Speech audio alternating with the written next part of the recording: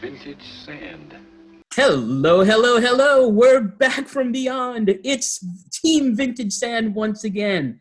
The vaccinated Michael Edmond, the vaccinated Josh Cabot, and the soon-to-be vaccinated John Meyer. We're 2-2-0 for those of you keeping score at home. And like you, we're all probably starting to lose our minds a little bit. Gentlemen, are you starting to lose your minds a little bit? Yes. Yes! Yes, I think so.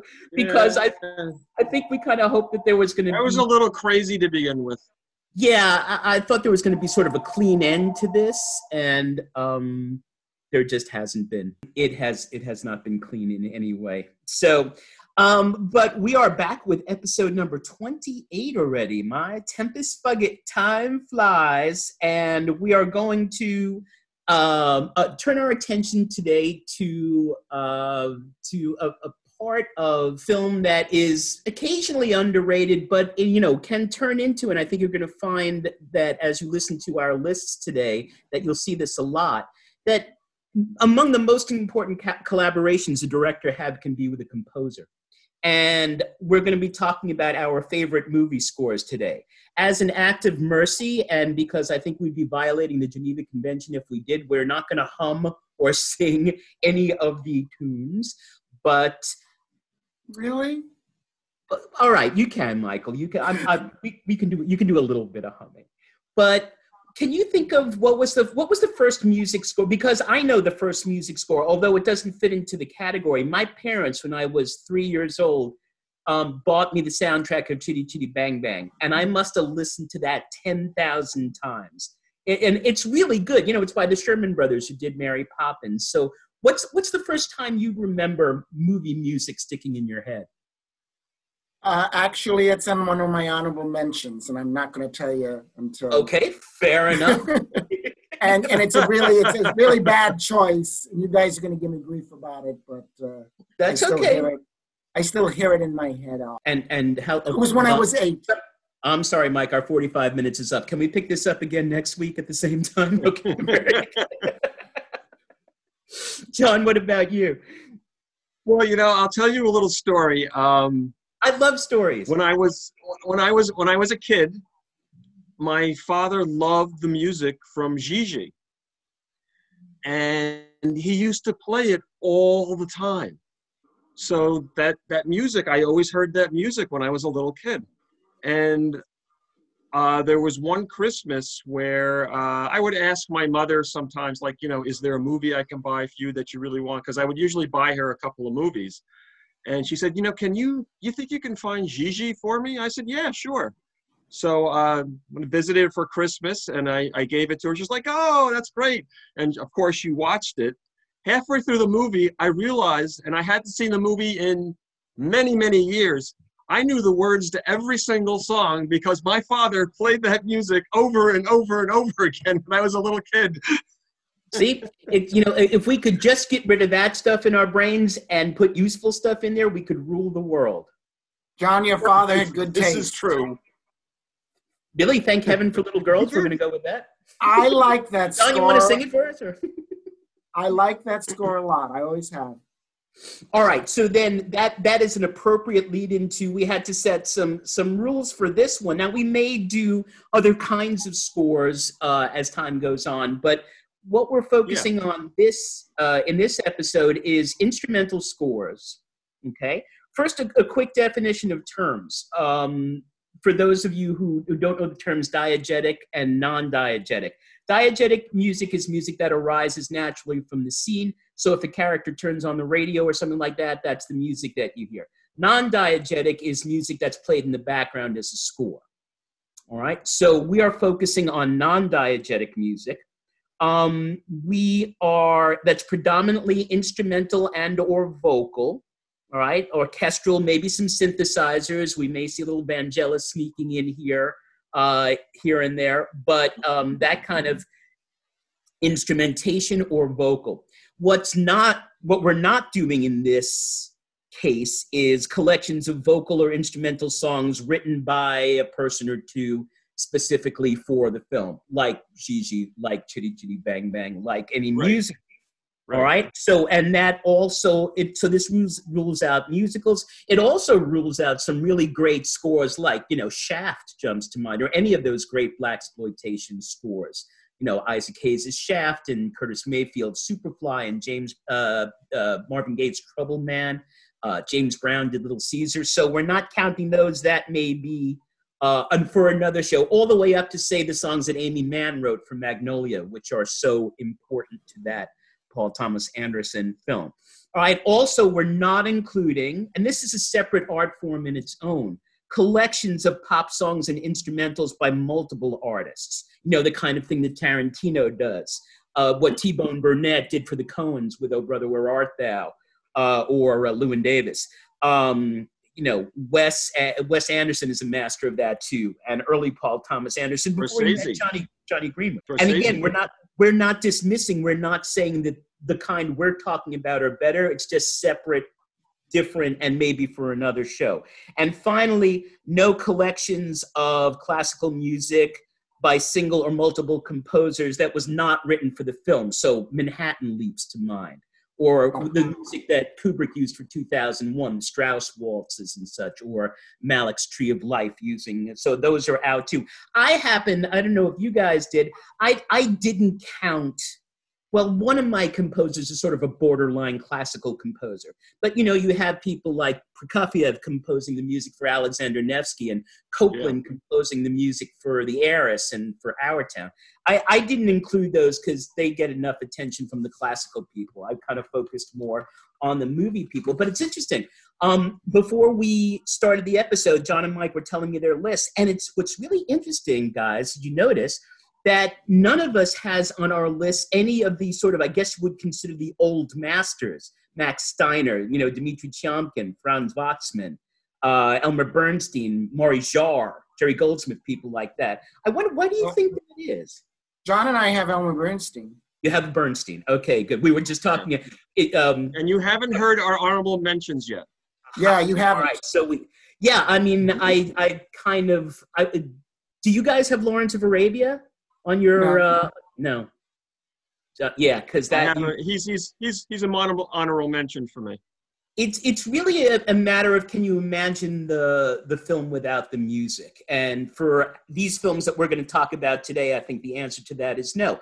It's also not surprising, then, circling back, that you're going to see a lot of director-composer pairings, because that, starting with Bernard Herrmann and Alfred Hitchcock, but going all the way through, it's such an important kind of collaboration. It can make or break a film. And, you can't, right now, like, I can't imagine, as much as I loved Paul Thomas Anderson's compilation soundtracks and the Amy Mann music from Magnolia, I can't imagine the last four films, including Inherent Vice, which is so interesting, without Johnny Greenwood's music. So there are still pairs out, Alexander Desplat working with Wes Anderson, Carter Burwell working with the Coens. So there are still those pairs out there. So let's dive right in. We're not necessarily going in the order of our favorites, but we'll just go 5, 4, 3, 2, 1. So Johnny, let's start with you. What's first on your list, or fifth on your list? Oh, well, I'll kick it off with Chinatown. Just that beautiful, beautiful opening theme. I really love how you hear the little bit of music in the very beginning that's sort of slightly sinister and foreboding. And then it goes into that very, very lush, romantic theme. And it kind of sets up, if you haven't seen the movie before, I think an audience is thinking, oh, the nostalgia, everything back in the 30s was so wonderful and romantic. And as the movie moves along, you start to realize, oh, it's not that. That's not what this is. And I also kind of hear the music as what the Jack Nicholson character wants his life to be. But as you learn more and more about him, you realize it's not at all and may never be. I'm going to admit, I'm going to embarrass myself and admit I don't know who wrote the score. Jerry Goldsmith. It was Goldsmith. That's what I thought. Yeah. Okay. Yes. On my honorable mention list. And there aren't too many other scores that I can think of that he did that would make me think that that's Jerry Goldsmith when I hear that music the first time I heard it. Did he work with Polanski anywhere else? I don't just think kind so. of assigned by the No. studio. Yeah, No, he's a great studio. no, I mean, and he did a very good score for Patton. That's a very well known Yeah. theme. I like the score for Patton. Yeah.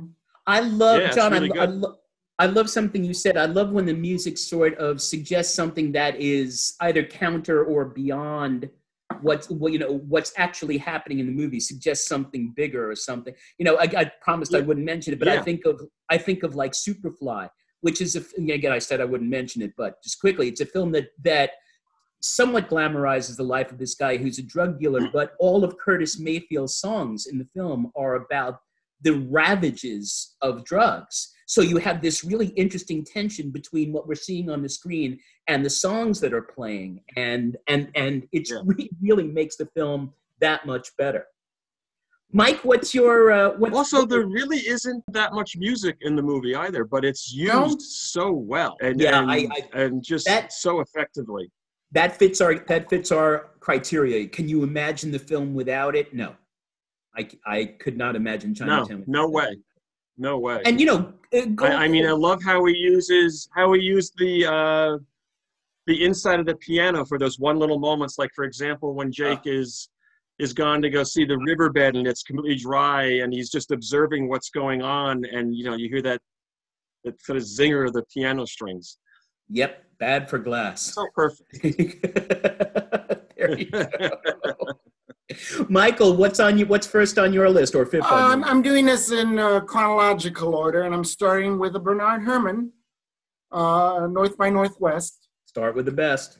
Yeah, well, it's tied for my second place of favorite Bernard Herrmann, along with Psycho. And I knew John was going to do Psycho. I think he was going to do it. So I chose North by Northwest. What I particularly love about this is Herrmann uses three kinds of music throughout. The chase, which is, of course, the opening theme, when it's kind of like a tornado. And you could say it's almost like a metaphor for living life in New York City. The credits are against the skyscraper. Right. And then it's used only twice, again, in the film, in the chase in when he's drunk in Long Island, and then, of course, on the Mount Rushmore. And then there's the suspense music, which is done periodically. Usually, it's like it's almost building up to something, and you never know what. Like the scene in the house where Kendall is about to fly away. Yes, it's a long way down. Exactly. And then, of course, there's the love music. And the love music is fine. I don't think it's up to the other standards, but it serves its purpose well. And that's used mainly on the train and in the other scenes with him, with Thornwell and Eve. But it's just a beautiful score, and it isn't too much. The genius of Alfred Hitchcock, unlike some directors today, is he knows exactly where to use the music. Yes. And when to keep quiet. There's hardly any music in the famous crop duster scene, for instance. Although the story goes that Herrmann Herrmann talked him into using the shrieking violins for Psycho, right? He wanted that to be with no music too. Yes. John's going there. All and right. Herrmann. That's yeah. Well, but, we should don't go there yet. Don't go there yet. I won't. That's you. I'm giving that to you. Step out of the shower. But I generally, oddly enough, with one exception, I generally always liked Herrmann's scores. I'm not crazy about Taxi. I mean, it's a late work, and it does feel a little rushed, but... maybe because he finished it on the day he died, Right. It's kind of, that's cutting it close, Bernie. But, I mean, we're going to talk... There's one film, that... Well, let's put it this way. In the last Sight and Sound poll, the number 1 and 2 films were Kane and Vertigo. and they have one Yep. thing in common, Yep. and that Yep, would yep. be Mr. Herman's music. So Absolutely. enough said. So I don't know what's more to be said. I do remember a drunken incident in college the night Jimmy Carter was elected, that I was driving two people from St. Cloud to Minnesota to Minneapolis, and I was smashed. And I was driving because I was the least smashed of the three of us. And as I was driving, all I could hear was that music of North by Northwest, and me desperately trying not to smash the car, and I didn't. It's the only time I've ever driven that drunk. I could just see them pulling you over and you saying, "I thought we could take care of it right here in Brainerd." Yeah, really. You betcha. Can you imagine two scores more different though too than Citizen Kane and Vertigo? No, Exactly. of course not. And unlike certain composers, frankly, like Maurice Jarre, you can't really identify a Bernard Herrmann score just by listening to a minute of it. I mean, unless you know the movie. And you could even argue that his one of his most interesting scores is The Birds, which he worked on with Hitchcock for 2 years. Right. No music. It's just the auditory effects and the recordings of bird sounds and the electronic manipulations of it. That's as genius in its own way as the lush music that he writes. So there's him, and then there's everybody else. I think we are. I kind of agree, almost. So for me, my number, I'm sort of going roughly in order. My number 5 is one of my favorite director-composer partnerships and one of the oddest ones of all, and that is the pairing of Tim Burton and Danny Elfman, who I don't think they're working together anymore, but among the things they create, I think, for Pee-wee, which was Burton's first film, Danny Elfman was the lead singer and composer of Oingo Boingo. You 80s fans will remember that. And I don't know what possessed, Tim Burton to ask Danny Elfman, but it was a marriage made in heaven. For that, for Beetlejuice, for really almost all of the films, the Batman films with Michael Keaton, but I'm centering on Edward Scissorhands because the music for that is so beautiful and so delicate and so perfect. And I'm just going to mention one moment, and it's the moment that everyone remembers the music. And it's been that's another standard we can use. Has it been imitated? And the Elfman music for Edward Scissorhands has been imitated so many hundreds of times in other movies and commercials and such. The scene where he's cutting the snow angel out in the backyard, and Winona Ryder, and so it feels like snow's falling. And it feels like this unholy combination of, Elvis Christmas music with Tchaikovsky Christmas music. It's just beautiful. And you see her kind of, dancing around in it in slow motion as the snow falls on her. It's such a beautiful melody. It just embodies to me all the work that Elfman did with Burton. And then, of course, the scene ends badly. He cuts her hand when Anthony Michael Hall shows up, and things get worse from there. But it's such a beautiful score. Plus, I got to see the Philharmonic did a night of Danny Elfman music, and it really works well orchestrally too. It's actually just very solid music. And that was televised, wasn't it? Yes, I think, yes, absolutely it was. Yeah, I saw it. Yeah. But the cool thing was I got to see a theremin for the first time because Mars Attacks, the music from Mars Attacks opens with a theremin. Woo! It was really, really cool. So yeah, for me, I love all of Elfman's work with Burton, but it's one of my favorite pairs. But for me, especially Edward Scissorhands, and especially that one moment that everyone has completely ripped off. Johnny, what's next for you? Star Wars.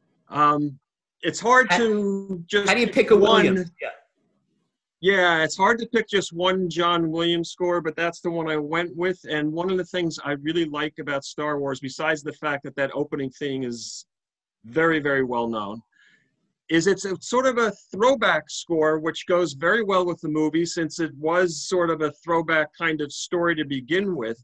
And it very much reminds me of a score that you're going to be talking about, Josh, using the different themes for different characters, I mean, I love the music for Darth Vader. It's just so much fun. And what's really interesting is when they play, when Luke is desperate and kind of giving up and is sitting on, after after R2's run away, and then you see the two sons of Tatooine setting. We don't hear his theme; we hear Obi-Wan's theme, which is interesting. So it's not always the character that's on, but it's sort of reflecting something about what Luke's going to be as he's going to meet Obi-Wan the next day. So yeah, I mean, where do you even begin with Williams? I mean, that's a Wagnerian idea. I mean, Wagner is really, each character has his or her own motif, and it comes in, but boy, I don't think anyone does that better in film music than Williams. I mean, there's so many scores that to start to mention, I don't even know if we have time. Well, just his work with Spielberg and Lucas alone, that would have been enough. But he's done others too. Yes. Michael, what's up for you next? Okay, I have a tie, but two scores, but one composer, and I really wanted to mention this composer because he's not as well known as he should be, and that's John Barry. I mean, yes, some love for John Barry, absolutely. Yeah, I mean he is known, of course, for all of his James Bond score, Russia with Love, Goldfinger, Thunderball, You Only Live Twice, On Her Majesty's Secret Service, Moonraker, Octopus Pussy, A View to a Kill, The Living Daylights. He's won 5 Oscars, 2 for Born Free, 1 for The Lion in Winter, Out of Africa, and Dances with Wolves. And he had a long career, 40 years. I mean, we started in the early 60s and went into the 90s. The two I'm going to talk about are, oddly enough, the first two soundtracks I ever bought. And one is from The Chase, which a lot of people might not know. It's an Arthur Penn movie from 1966, from a Horton Foote play with a screenplay by Lillian Hellman. Great stars, Marlon Brando, Jane Fonda, Robert Redford, Robert Duvall. And it's one of those movies, Sam Spiegel produced it, and it's one of those movies that everybody tried to get their names taken off the credits.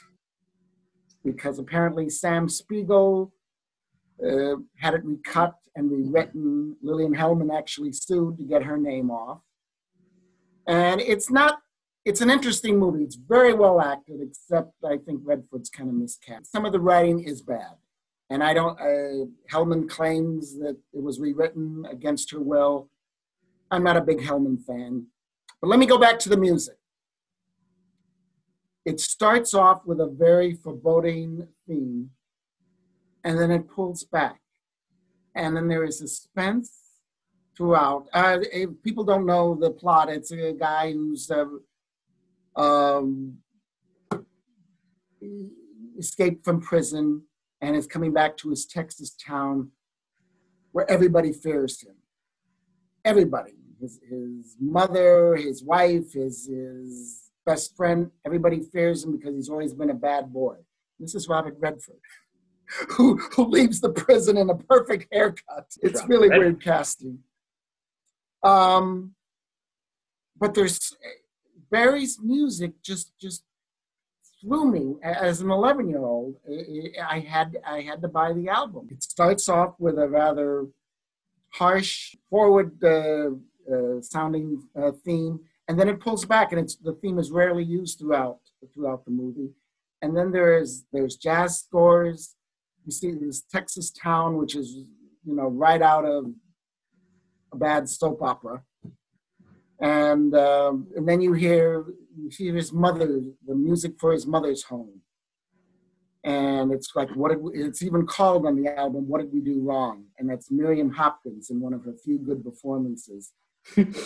silently, just with a terrible face, horrible face, like, oh my God, this is all my fault. And why did this happen to me? And have you ever seen it, Josh? I have not seen it. It's on Turner Classic Movies tonight. Oh, there you go. You can DVR it. It's, as I said, I Yes. won't say it's a good movie, but it's something I always watch. It was my introduction to John Barry. That was the same year he won 2 Oscars for Born Free. And then 2 years later, The Lion in Winter. Totally different score, which is used for Gregorian chants, Latin music, Latin lyrics or Latin sounding chants. And of course, it's a period piece of Henry II and Eleanor of Aquitaine. The funny thing about that movie is the original Broadway play was written as a comedy and failed. It ran only 2 months on Broadway. And 3 years later, the movie is successful because director Anthony Harvey and John Barry chose to make it a serious movie with wit. And it worked better. It's still, I don't think it's the greatest movie in the world. When I was 13, I loved it. Now I look at it and I go, Yay. O'Toole and Hepburn are great in it, but the movie is kind of, some of the writing is kind of like not very good. And as a comedy, I've worked on it as an actor. It's not really that funny. Nope. But yeah, definitely John Barry deserves some love. And as the resident James Bond fanatic, I would say that easily his best single score is from On Her Majesty's Secret Service, which, by the way, he wrote the theme for. There is no vocal song with the movie. Louis Armstrong's song in the middle. I never saw that one. It is right behind From Russia with Love as my second favorite Bond film of the 24. And Barry has a lot to do with it. It's an amazingly good, it's the most emotional, even more so than Skyfall, it's the most emotional Bond film. And Barry's really helps. And he could write scores for dramas, such as Seance on a Wet Afternoon, Betulia. And his score for a really other forgettable movie is like a best-selling CD or album, Somewhere in Time. It's a very famous score. Oh, yeah. The movie is totally forgettable. Yeah, I saw it when it came out, I remember. And it wasn't even a successful movie. I think my favorite John Barry moment is that part in Out of Africa with the plane, with that music. It's just so beautiful. It is. It's a beautiful score. Yeah. Anyway, those 2 movies were the first 2 soundtrack albums I ever bought, and I listened to them to death.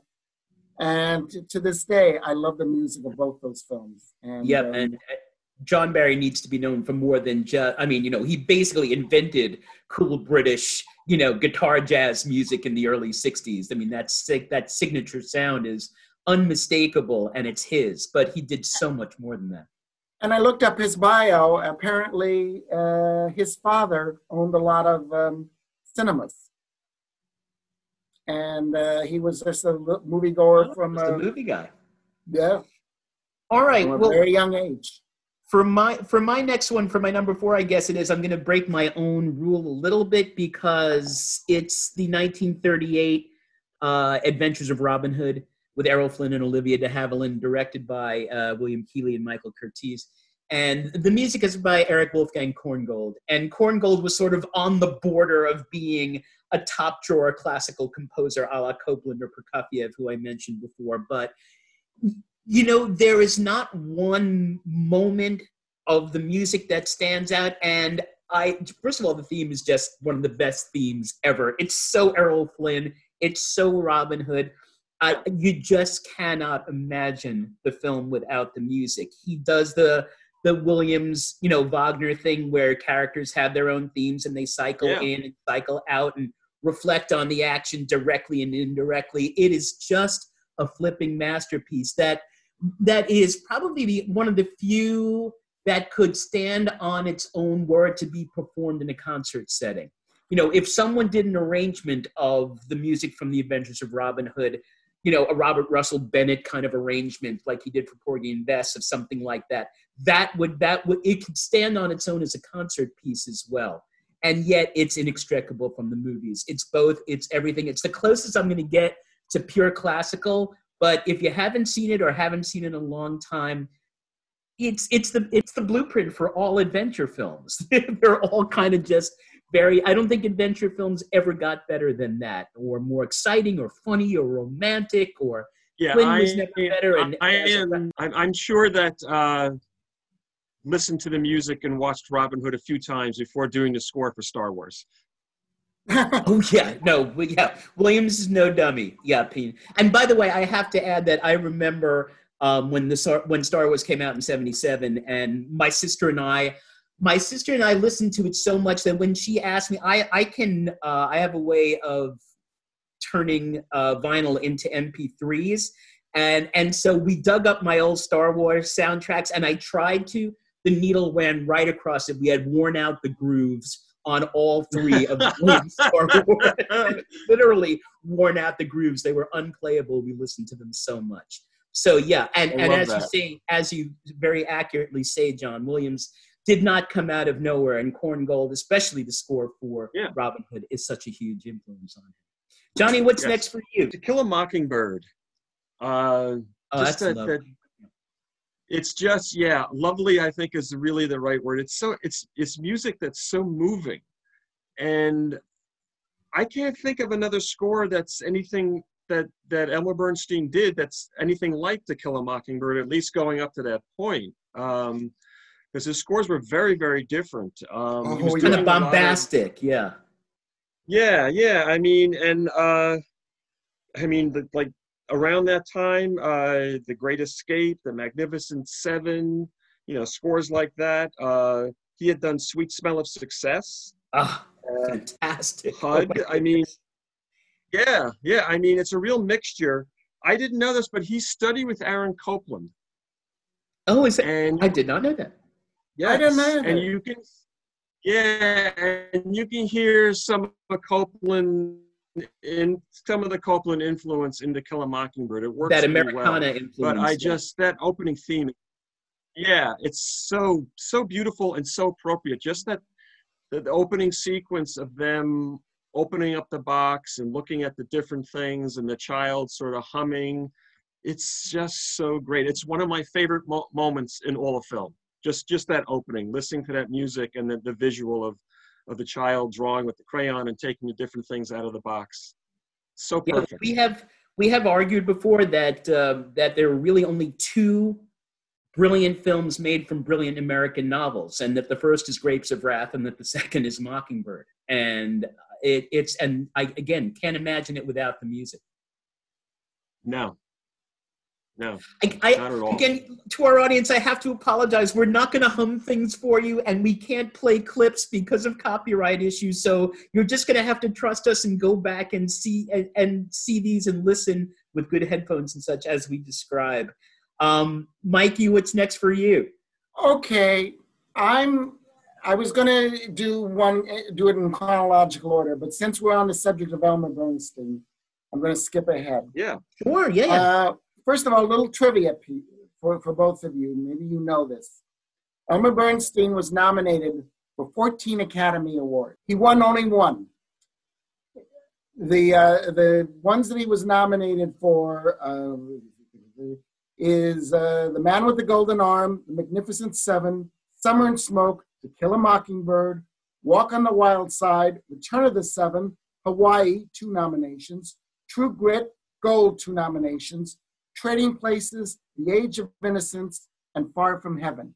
Can you guess what he won for? No. And he Thoroughly Modern Millie. Oh, good God. And he was once interviewed on Turner Classic Movies in one of their little segments. And he goes, yeah, I won for that. And he kind of looked at the camera like, why? Well, I mean, look, one of the handful of composers who's as iconic as, say, Bernard Herrmann or Bernstein is Ennio Morricone. And Morricone won his Oscar for The Hateful Eight. Yeah. Which is an atrocious film. I mean, and I'm a Tarantino lover, but I'm just glad it was made so it could get Morricone his Oscar. He should have won it for Once Upon a Time in America, but that's a whole other story. Yeah, That's another episode. That's how I Interesting feel. thing about Bernstein is he had sort of a second career when he did Animal House, and he started doing scores for comedies. The score for Animal House is great. It's oh great. my God, yeah. And he did comedies. One of my favorite scores as a kid, another 1965, The Hallelujah Trail. I remember seeing that movie and loving the music. It's not the greatest comedy in the world, but it was fun. And the World of Henry Orient. I Love You, Alice B. Toklas. I mean, he did so much. But what I'm going to talk a little bit about is The Age of Innocence, which extraordinary. Josh, Okay, I just changed my disagree mind. with you. We're Okay. adding that onto the list of brilliant American novels that made brilliant American films. Because it's my That's on. favorite novel. It's my favorite novel of all time. It always has been. And I thought Scorsese did a perfect job. And part of the success is the combination of the lush music that he uses and Joanne Woodward's narration. And the music is totally filled with emotion from the opening credits, which is not a very tuneful. It's almost like doom is coming. And then it starts with waltzes. And the two Strauss waltzes are used in the beginning of the film. But he incorporates it, and then he does his own waltzes. And there's music throughout, and every piece of music in that movie. I just haven't, there were so many great moments in that movie. It's one of those films that every time I see it, I like it even more. It's almost coming just below Raging Bull as my favorite Scorsese. Wow, Look at that's me. a bold statement. Yeah, I know. People look at me strangely when. No, I don't disagree. Because And it was I love- not a well received movie. Well, but I loved his comment about it. They said it's so unusual for you. You make gangster films and such. He said, this is the most violent film I've ever made. It's just the violence is not physical, which Exactly. I thought summed it up perfectly. Exactly, but It ends with a metaphorical death. yeah, Yes. And we mentioned when we were talking about The Irishman, and I think that was episode 18, that he doesn't always do well with female characters. And you mentioned, Michael, that he two of his best female characters are from Age of Innocence. oh Thanks yeah, to Edith Wharton, but yep. true. But no, absolutely. So for my third, I was going between Jaws and Star Wars for my Williams. But since John did Star Wars, I'm going to have to go with Jaws. The soundtrack for Jaws is if there was no more than the two notes on the double bass. Because seeing that movie when it came out when I was 10 years old, which is something might have to talk to my mom about why she let me see that when I was 10. But I saw The Birds at 8. Yeah, I know. And it hasn't affected your social skills at all, Mike. Just a little. But just those two notes on the double bass. And that, I put that on my list for my Williams because that's the first time I ever noticed music in a movie. You can't not notice that. And it's so, the effect of just those two notes. And we're shooting from the perspective of the shark before we cut away to the beach party and then the first death. And if there were nothing else in those two notes on the double bass, it would be miraculous. But that was also important because I think it was the first time that Williams really came to wider attention. Is that true? I mean, had anyone really heard of him before? Oh yeah, the year before, Family Plot. I liked his music in that movie. I didn't know Williams did the music for Family Plot. Yeah. I haven't seen it in ages. I've got to go back to that. Yeah, it's. I watched it recently on Turner, and I mean, it's not a perfect movie. It's slow in parts, but once again, Hitchcock knows exactly when to use music and when not to, and the music is done very well. It's kind of a light score, and I want to add at this point something you guys said last time when we were talking about this episode is that one of the reasons that maybe that we don't have too many of the old school composers in the towards the top of our lists is because the music is overused. Michael or John, you mentioned Gone with the Wind as a perfect example. Oh, Just way too much music, and knowing when not to use music, Michael, as you suggest, is as important as when to use it. So yeah, absolutely. So, any Williams will do here, just because my own personal experience and the first time I ever noticed the importance of music in a movie, the thematic importance, that it wasn't just background, that it added to the story and to what was going on, was Williams' score for Jaws. So I should correct myself, Josh. Family Plot was the year after Jaws. After that was right, 76. Yeah. But I did not about that. I did not remember Williams wrote the music. John, what you got for us next? I was going to comment on Jaws. I always loved the very opening because that very familiar. I mean, it's really ingrained in popular culture. That Oh my! Is how the opening is used. It just immediately creates that tension, and then it's silence, and Spielberg cuts to that scene on the beach. The beach, yeah. And there's no music. Well, someone's playing. There's diegetic music. Someone's playing a guitar. There's a guy, yeah. But there's no soundtrack music. Yeah, I thought that was so smart because I think a lot of other composers would have continued with this all sort of like, eerie music because she's going to get eaten up by a shark soon. Just amazing. And as a way to build tension and not just as sort of background decoration. No. And that music is definitely in our consciousness. I mean, Yeah. I didn't go into the water for a month after that, even though I was at a lake.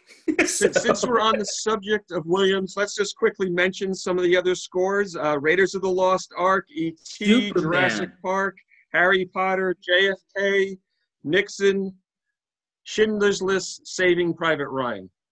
And even for a crappy film like Donner's Superman films. I love his score for Superman. Oh my God, the score is so good. Those heroic triplets. The great score. Terrible movie, but a great score. Yeah, really cheesy. And a little tidbit, Williams played the piano on the music for To Kill a Mockingbird.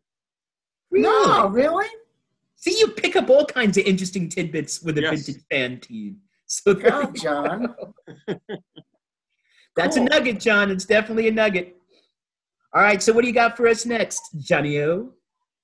Okay, I'm cheating a bit because I'm going to, speaking of music that is in the popular consciousness, the Godfather movies, parts 1 and 2, because I think of them as one, and I think of that music as, when you go to Godfather 2, I think of it as the other movement of a great symphony, the way the music is used. Absolutely. The opening of Godfather 1, that familiar trumpet is, everybody knows that music. Oh, yeah. Knows that music, and it's so perfect. What's really interesting to me also is about the score is that Nino Rota was already very, very well known. Oh, yeah. Because of doing all the Fellini movies. But there is nothing that came before that what you would think that Nino Rota did that score. The music is so different from anything he did before. It's interesting how he uses the trumpet more for Vito, but then it's the same thing, and he uses an oboe for Michael. The familiar Godfather waltz. Interesting. And what got him disqualified was when you go to what people popularized as the love theme. That's the music that's used when Michael is in Sicily, which is very beautiful. It was taken from a score he did earlier from the movie Fortunella. If you listen to that score for Fortunella, it's so different. It's the tempo is much faster. The orchestration is very, very different. It's sort of this jaunty, jazzy kind of music. They don't sound alike at all. It's just. I wonder why the Academy chose to rescind his nomination then. This was for 1 or 2? Because it's 1. It's for 1. I guess it's because he used that same melody. But he won for 2. The music when he goes to Sicily, it's beautiful. Yes, and then you get to 2, and again in Godfather 1, there really isn't that much music. You get to Godfather 2, there's a lot more music, It is, but it's used so well, and it's so gorgeous. The transitions and the slight variations that sometimes go with a smaller orchestra that have echoes of maybe Italian folk music, and then he'll go to a very lush orchestra with the strings, and it's just it just takes your breath away. It's just so beautiful. But never obtrusive, never calling attention to itself. No, not at all. It works Once all again, the way through. Coppola was a director who knew when to use it and when not. Coppola is a director who loves music. He is very, very much into music. Yeah. Well, because of his father, I would assume. Yes. I saw, oh my God, talking about movie music. Did you guys see the Abel Gance Napoleon at Radio City when they showed that in the 80s? Oh my God. It was, Coppola had done the restoration, and his father conducted the orchestra of the original score that had been written for it. That was a sublime. We should mention that. One thing that orchestras are doing a lot nowadays, even the New York Philharmonic, our hometown orchestra, is to bring people in. They're doing lots of live screenings of movies with the soundtrack being played and sung by the orchestra and a chorus there live. I saw them do Phantom Thread at BAM. Yeah, I saw them do Tree of Life at BAM, which was amazing. And I saw the Philharmonic do 2001, which was, as if that movie could get me better live. But there you go. So yeah, look for that. That's always a wonderful, I've never had a bad experience doing it. I went to see Buster Keaton's The Cameraman at Town Hall with a sort of a live jazz orchestra that was really, really good too. So that's, classical music is losing popularity, so orchestras are doing this to bring people in. So wherever you are, Vintage Sand fans, if your local orchestra is doing that, go see it. It's a wonderful experience. Mike, what's up next for you? Okay, since we're on Nino Rota. Oh, there you go. This movie came out the same year. Well, actually, technically, it came out in Italy the year before Godfather 2, but it was released in this country. Federico Fellini's Amarcord. And first of all, I want to say, if anybody out there who listens to us regularly has not seen Amarcord, no matter what age you are, go see Amarcord. Even if you hate foreign films. Even if, some people do hate Fellini. No, but this is a movie, I think, for a Fellini movie for Fellini haters who think he goes over the top and Dolce Vita an 8.5. But this is just it's so I say about this movie what I said once about Rear Window. If you don't like this movie, you don't have a pulse. It's just I just know what Mike's thinking. Sorry. I watched it a couple nights ago for the first time in a year, and I just, every piece of music in that, every shot in that movie is so wonderful. It starts out, it's a remembrance of Fellini when he was a teenager in fascist Italy. There's so much variation on the things that Nino Rota did in that film. There's the Remembrance, which is the opening theme, and then it goes into separate stories. And sometimes it's almost the people are playing instruments, and that's incorporated into the movie, and it works. It shouldn't, but it works. Like there's one person who plays a flute, and then bingo, there's a piece of music, and it's just wonderful. All of Nino Rota's music for Fellini movies are outstanding. And has either one of you seen Nino Rota's last score for Fellini? It's called Orchestra Rehearsal. I never saw it. I want to interject something. You're talking about what because it goes back to in Godfather 2. Mm-hmm. There's a moment where it's after Vito has killed Fanucci, And after he gets rid of breaks up the gun, you know, at the rooftops, and he goes back to where he lives, and his family is on the stoop, and there's a man playing, I think, the mandolin, and he's singing a song, and it's the familiar Godfather theme. Yeah. And then when the movie was originally shown in the theater, when it first released, it was at this moment when they had intermission, and just Vito says he's holding the baby, it's Michael, and says, you know, tells me I love you very much. He's holding his hand, and then the orchestra swells up, and he does that same kind of thing, and it works great. Yeah. A real innovator. And boy, can you not imagine Amarcord without the music? Or yeah, but I can't imagine any of his films. And just a little piece of trivia. I don't know if either one of you have watched the Fran Lebowitz documentaries. No, the Scorsese one? No, I have not seen it. Oh, well, they're half hours. They're very funny. But at the very end, he uses the music for La Dolce Vita. Oh, nice. Perfect. Of course he does. Yeah. Of course he would. You know, it's worth watching. But right. all of his music, and up until Amarcord and The Godfather, I'd never seen any of his music except for Zeffirelli's Romeo and Juliet. You know, try to imagine that without wonderful score. That love theme. Yeah. Oh my goodness. Unlike you, Josh, I'm not a fan of that movie, but I think the score is wonderful in that. He also worked for Visconti. He did The Leopard and and Rocco and His Brothers. Yeah, and amazing. I just I'm so happy. I remember the night I was watching the Oscars in my dorm, and he got it for Godfather 2. I was literally over the top. I was so happy because it was like, you know, this is a man who I think he's one of the greatest composers, and once again, he's not as well known. If it weren't for The Godfather, he wouldn't be known at all. Except for the Fellini fans. Right. Well, for me, my second one is just a kind of a unique thing because it's a score that was written 65 years after the film came out. And you faithful listeners know that I'm a huge silent movie fan, and I will never argue that it's the best film ever made, but if you ask me what the most beautiful film ever made was, I would say Carl Dreyer's The Passion of Joan of Arc.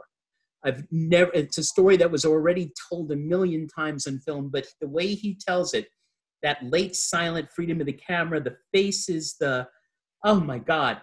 Anyway, so those who, even casual fans may know this story, that the original negative of the film was burned. It was lost in a fire. Dreyer reconstructed it. The versions that people saw throughout the 40s and 50s and 60s were kind of mutilated, but it was still beautiful anyway. In the early 80s, and this is one of those too impossible to be true stories, but it is. In the early 80s, they were closing down a sanatorium just outside of Oslo. And they were cleaning stuff out, and they went back in the very back of the last locker in the janitor's room, they open it up, and there are films that they would show the patients there. And sure enough, at the bottom of the stack is a pristine original print of The Passion of Joan of Arc. I mean, somebody wanted that film to be seen. And so when it was restored, the composer Richard Einhorn went to see it and was so inspired by it that in 1993, he wrote an entire oratorio for the film called Voices of Light, which stands by itself as a soundtrack. And I've seen Joan of Arc without a soundtrack, or I cannot imagine. The thing that's so miraculous about this score is that it was written so many years after the film, but I cannot imagine the film without this score. It's so powerful. It's done by, most of the oratorio music is done by the Dutch singing group, the Anonymous Four. It's so beautiful, especially if you like that kind of medieval music. But what could possibly make that most beautiful movie even more beautiful is this score. So if you've never heard it, or if you've never seen Passion of Joan of Arc without it, it's a must. It's extraordinary. It's a unique story. I know I violated my rule a little bit again and went kind of classical, but it's, have you guys heard it? Have you seen it with the oratorio? Yeah, I have. It's beautiful. God, it's so Yeah, I've it's seen so it. moving to begin with, and this makes it even more powerful, which should be impossible. So Richard Einhorn's 1993 score for Dreyer's 1928 film, The Passion of Joan of Arc, which is, as I said, and I stand by it, the most beautiful film ever made, if not the best. All right, Johnny, your last one, your number one, as it were, although we're not necessarily ranked. My last one is Psycho, 1960. Why not? Directed by Alfred Hitchcock, music by Bernard Herrmann, which I believe is one of the greatest scores ever written for a film. Did you guys know that the very opening, those few notes, is known as the Hitchcock chord? No. No, but that's not surprising. Yes.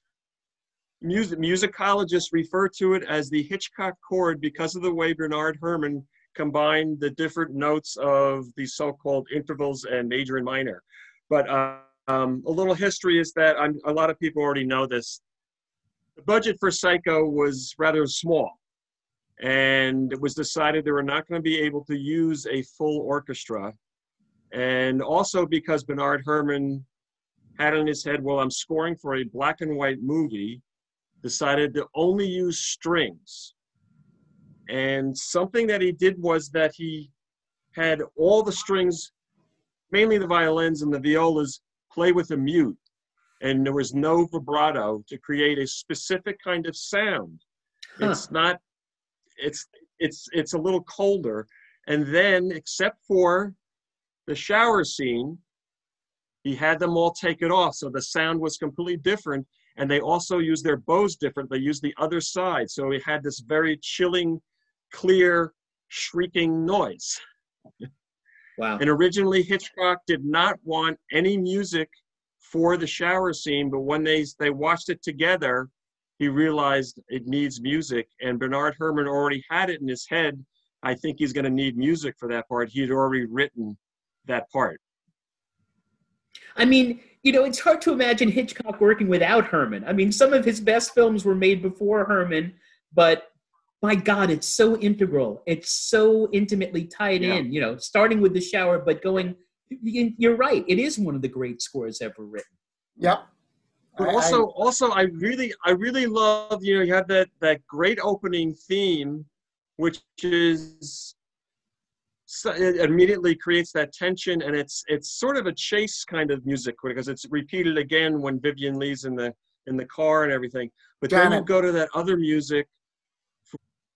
Excuse me, Janet Leigh. I knew you meant. When the opening, when Janet Leigh and John Gavin are together, and you had that conversation about how he owes all this debt because of his dead mother, and you immediately get a sense of how trapped they are. And also there's the part where she's in her room and she's sort of packing and she has the money and you're wondering what is she going to do, and that music underneath. It's so perfect.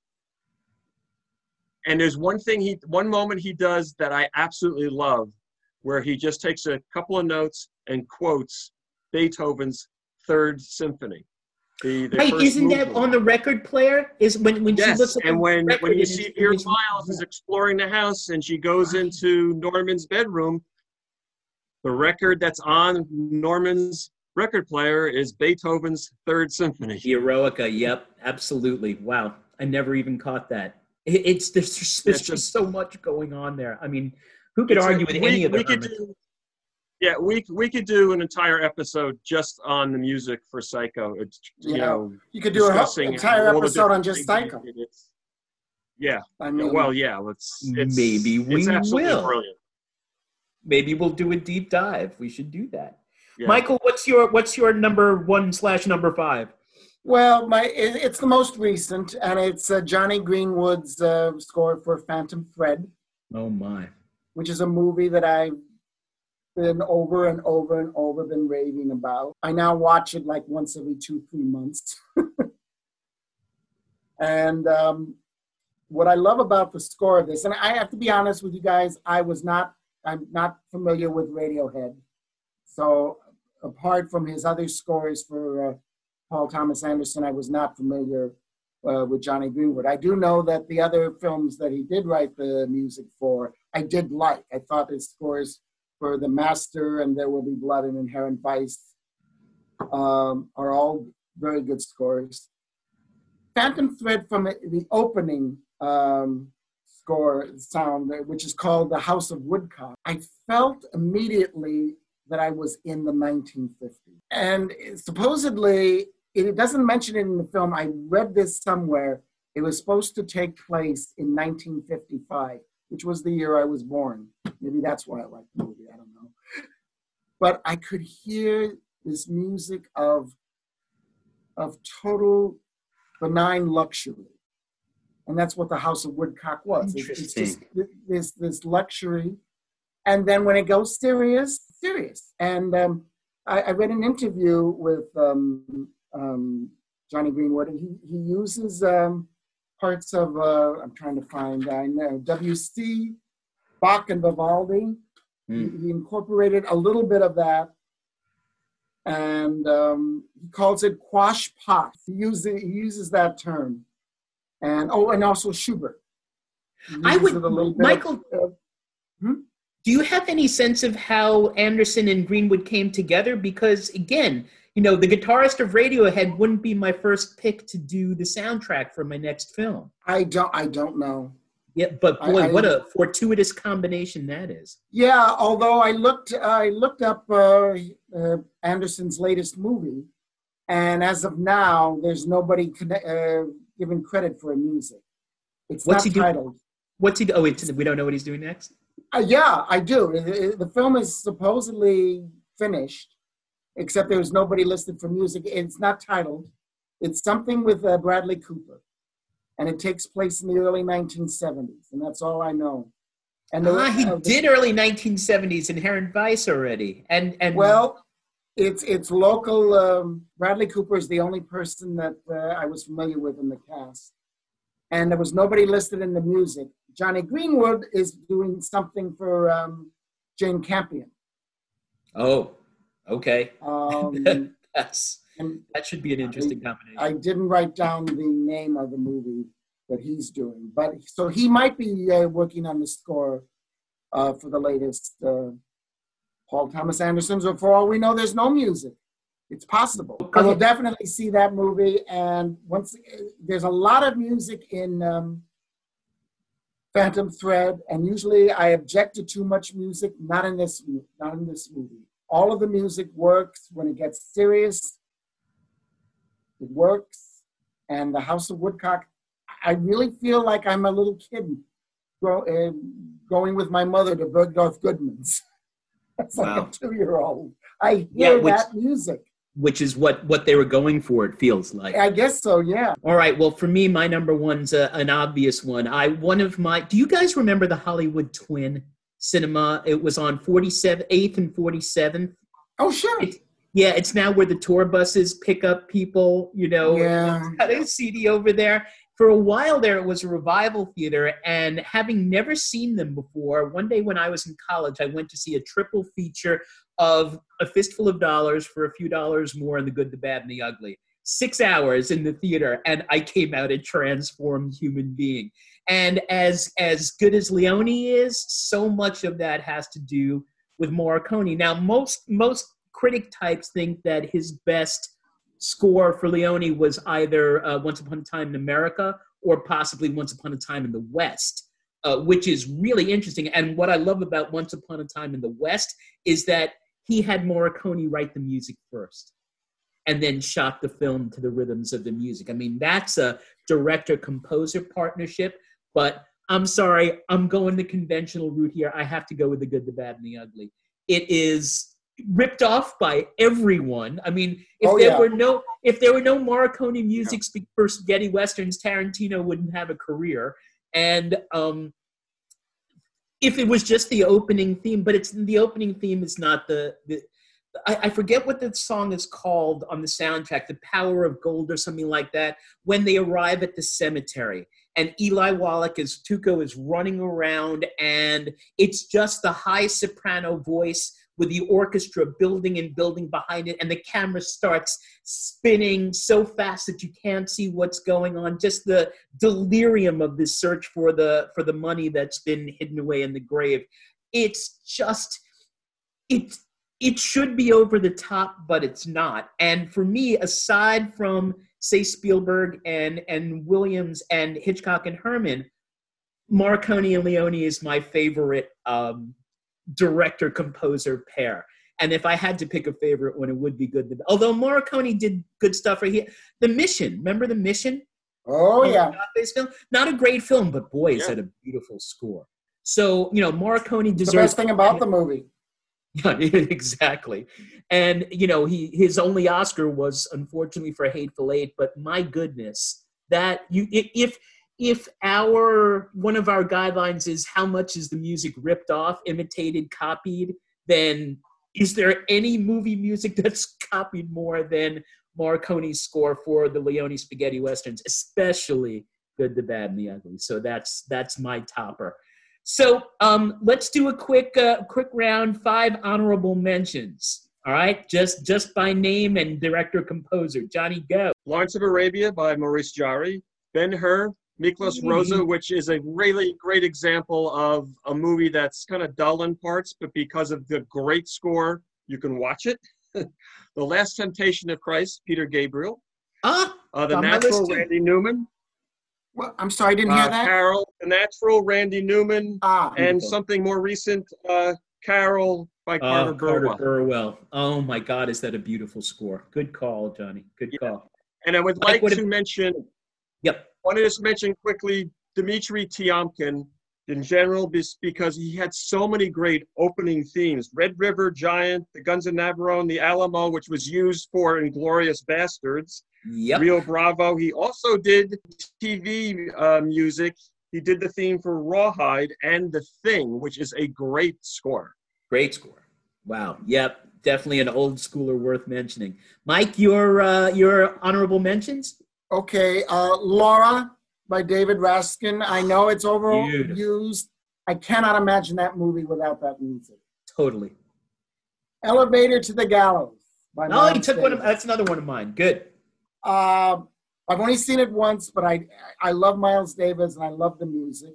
Miles Davis in 1958. My God. Yeah, it was fantastic.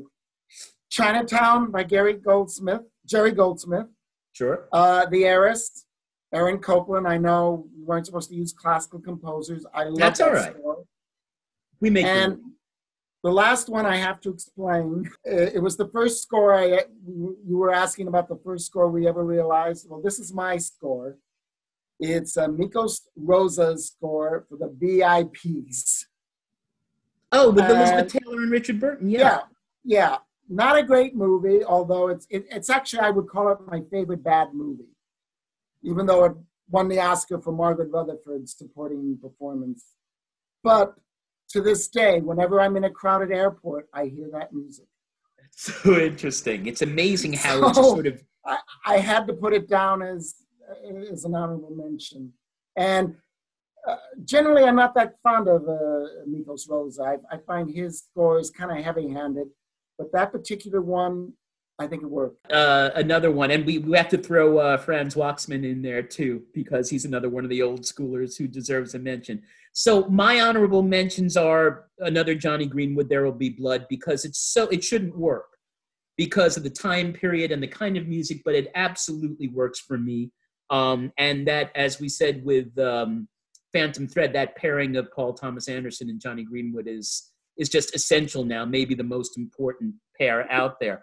I was going to say Elevator to Gallows too. I'll slip in a double feature of early 80s Vangelis music. Chariots of Fire, which shouldn't work at all, but because it's 1924 and you're playing synthesizers, and yet there's a reason that soundtrack became, the theme became a #1 hit and the soundtrack was the #1 album.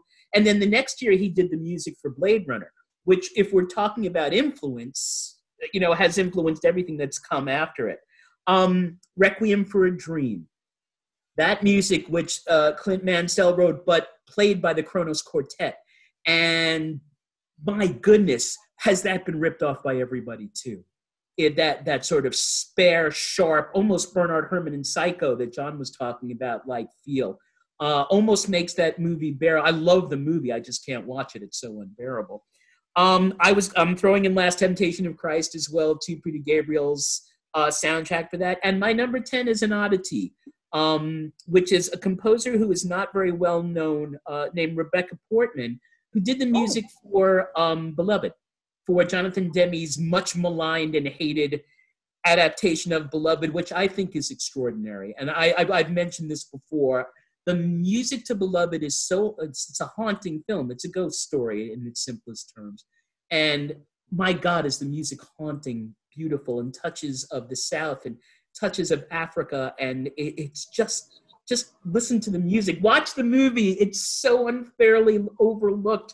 I mean, just because it's a 3-hour film about filicide, it doesn't mean it's not worth watching. So that's our top ones. But before we move on, we must mention Max Steiner, because Sure. he is considered to be the father of film music. Max Steiner did the music for over 300 movies. We don't have enough time to start naming them all, but he is a really good example of a composer who wrote some really great music, but also didn't know when to stop. That's yeah, exactly. Well, Max Steiner, he came from that school. He came from that school of wall-to-wall music. But, there's a reason that the music from Gone with the Wind is so iconic. I mean, it's, it was the theme for the $1 Million Movie, John, remember? That's right. Yeah. On Channel 9 at 8 o'clock. Yeah, da, da, da. Awesome. So fans of our podcast will surely at this point be scratching their heads and asking themselves, well, what about that film that they mention every other episode, it seems? And the Bernard Herrmann soundtrack for Vertigo is by so far, it's almost no, I'm not going to say almost. It is in a different category. There's every other movie soundtrack, and then there's this one. So we have to give it a little bit of love at the end, because it is by so far, in my mind, the greatest ever written. What about the soundtrack grabs you? What stands out to you about the Vertigo soundtrack? There's so much. I can't imagine the movie without it. I think of all Hitchcock's movies, at least of his later work, it's probably the one with the least amount of dialogue. Yes, there are whole passages where almost nothing is said. Yep. And very often when it's shown on a commercial station, I don't know if it was when it was originally shown on CBS, they cut a lot of that out, which I think is atrocious. But even just the opening, I mean, everyone talks about how Hitchcock gives you that with the Vertigo effect, of the, pulling back and zooming in when Scotty's hanging from the gutter. But Herrmann does it with the music even before that. The music is spinning. Yeah. The music is literally spinning and brings us into that sense of vertigo before we see anything besides Saul Bass's title credits. And I also have to get in a word of love for Carlotta Valdez, that rhythm, the dun, dun, dun, dun, dun, dun, dun, dun. Yeah. Every time Carlotta is mentioned or is a figure in the background, that rhythm comes up. And when you notice it, you're like, oh my God, there's Carlotta. So, I mean, and that's just the beginning. There's so much. What else do you guys like? I sometimes watch just the beginning, just so I can listen to that amazing swirling music with the swirling images, because there is nothing else like it. And I'll sometimes just watch that beginning and then watch it over again, because I just love it so much. And I really like the way he goes from just using a few instruments to a full orchestra for that score. Full orchestra. And a good example of just using a few instruments is the Carlotta Valdez theme.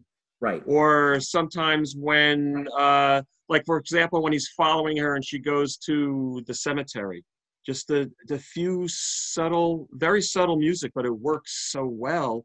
And then he goes, of course, to the full-blown orchestra for the Wagner Tristan and Isolde. Tristan and Isolde, yeah, that's the moment in the hotel when she emerges from the bathroom, the green light, and she's literally returned from the dead. Yes. and that all that lower brass it's pure Tristan and Isolde, another story of doomed romance. Yeah. So a very deliberate reference there. And Right. again, yeah, he could work with a couple of violins and he could work with a full orchestra. He just always knew what was right. I mean, And you listen to that score and then listen to the score for Vertigo. This guy must have been schizophrenic. just amazing. And I have to just mention, by the way, that for if serious Hitchcock fans will know that these, after Psycho, they did the soundscape, for lack of a better word, for The Birds. There's no music, which was a great effort. I love the soundtrack from Marnie. And then, I do too. Yep, terrific soundtrack. And then he wrote a score for Torn Curtain. And Have you ever heard it? it's gorgeous. And Oh, boy. Hitchcock, inexplicably, because he was, his best friend was Lou Wasserman, the most powerful man in Hollywood. The Torn Curtain was his 50th film. He could have dictated whatever he wanted. The studio heard the Herman soundtrack, said, no, it's 1966. We need something poppy. We need something the kids will like. And so they, without telling Herman, he didn't have the guts to call him. Herman didn't find out that they scrapped his music for Torn Curtain until he went to see the movie. And the music was done by John Addison and just made a terrible movie even worse. However, the good news is Herman's soundtrack for Torn Curtain is available easily. Track it down. It's beautiful. Okay. Yeah. I'd like to hear it because there's almost nothing I like about that movie. I don't think it could have saved the movie, but No. But it's Talk about a movie that had two really good actors sure who had no chemistry at all. None. It was like, how could this happen? Yeah. And of course the best scene in the film has no music, the murder with the that Right. has to be silent, which is Best scene, the only really good scene in the movie. but it's where he My starts to opinion. get a little brutal, which really comes out in Frenzy. But we've talked Yeah. about that before. So Yes, we have. check out. There's our little extra hint. Track down Bernard Herrmann's unused score for Torn Curtain, and they never spoke again. Yeah. They never, as you said, Herman died in '76 after doing Taxi Driver. They never spoke to each other again after those. It was 10 years of collaboration from Trouble with Harry through Marnie. Yeah. And we just in this one show we've mentioned how many of those scores, and just a sad Hitchcock could have set up and stood up there and said, "Hey, I'm Alfred Hitchcock. We're using the Herman music," and he didn't. He backed down inexplicably. Yeah, Hitchcock I don't get though, Hitchcock always had one foot in the commercial return and making a lot of money on a movie. He was a company man. Exactly, John. Always watching box office. I guess he just succumbed to the pressure of doing that. I do in know interviews, that. though, Bernard Herrmann still praised Hitchcock. Oh well, yeah. I mean, the artist, But I also read that in the case of Torn Curtain, both Paul Newman and Julie Andrews were forced on Hitchcock. He did not. Yeah, no, he didn't want to. And maybe he just said the hell with it. He just didn't want to fight for Herman because wasn't in a fighting mood. Well, I like Torn Curtain better than Topaz. That's about the best thing I can say for it. I think I like Topaz a little better. I would agree. Which isn't saying much. But Topaz was important for me because when I was on Jeopardy, that's the only question I got right in the birthstones category. Because the question was, this November birthstone is also the name of a Hitchcock film. So bam, I was like, what is Topaz? Topaz. What's Topaz? And everybody else is like, what? It's the only good thing that ever came of that movie for me. All right, moving on to the necrology, which is mercifully short. Michael, kick us off. What do we got? Okay, well, the wonderful actor Yaphet Kotto, 81. The Live and Let Die, Alien, of course. Kananga, Mr. Big. Yep. Brubaker, The Running Man, Loved him. Midnight Run. Sure. Paul Schrader's Blue Collar. Oh, But, is that a great forgotten film? Wow.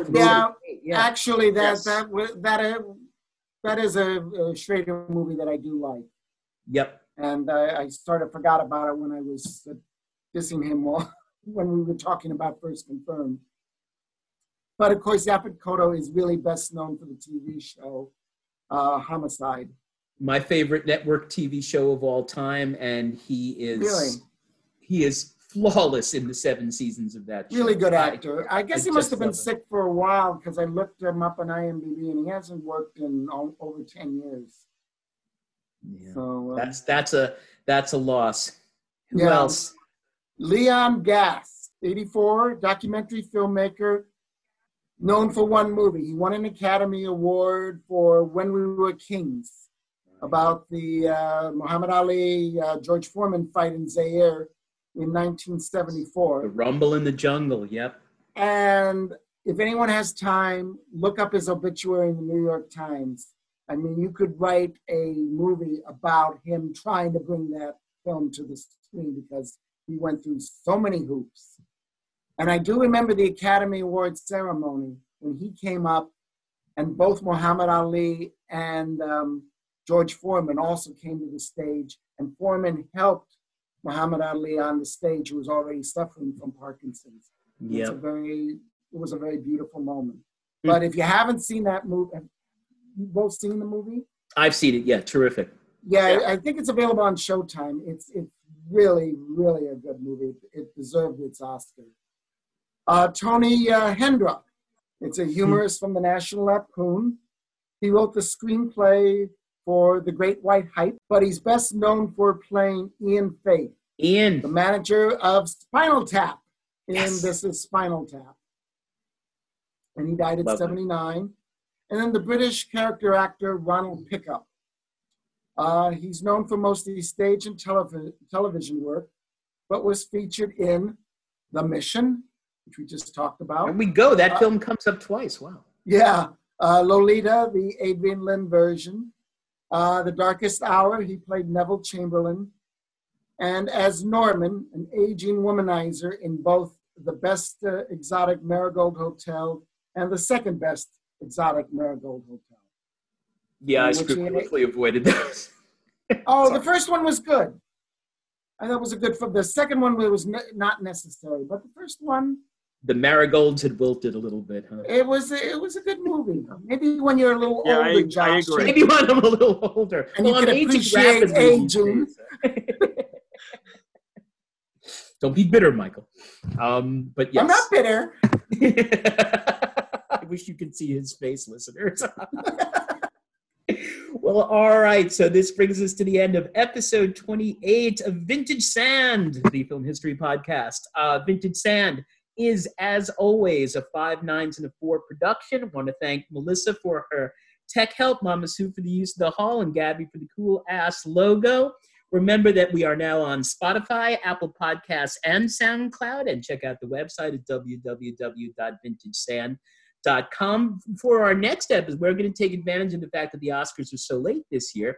And so we're going to be able to sneak in a best of 2020 / Oscars prediction episode early in April. So we'll do that. I'm looking forward to that because they're really, even though we saw them on TV, there was some fine work done this year. I'm particularly hoping Nomadland wins a whole bunch of Oh, yeah. awards. Yeah. Same So here. there you go. And Minari, lots of good stuff, but we'll Yeah. catch you all Another up on that. really good film. Make our predictions. We were dead ass wrong last year about Parasite not winning everything, so hopefully we'll do a little better this year, although we were thrilled that Parasite won everything. So until then, keep hitting refresh till you get your vaccines, everybody. Wash your hands, stay the hell indoors, keep wearing your mask, don't go to the movies, tempting though it may be, even if you are double vaccine. And we wish you, as always, that your favorite movies may always be streamed.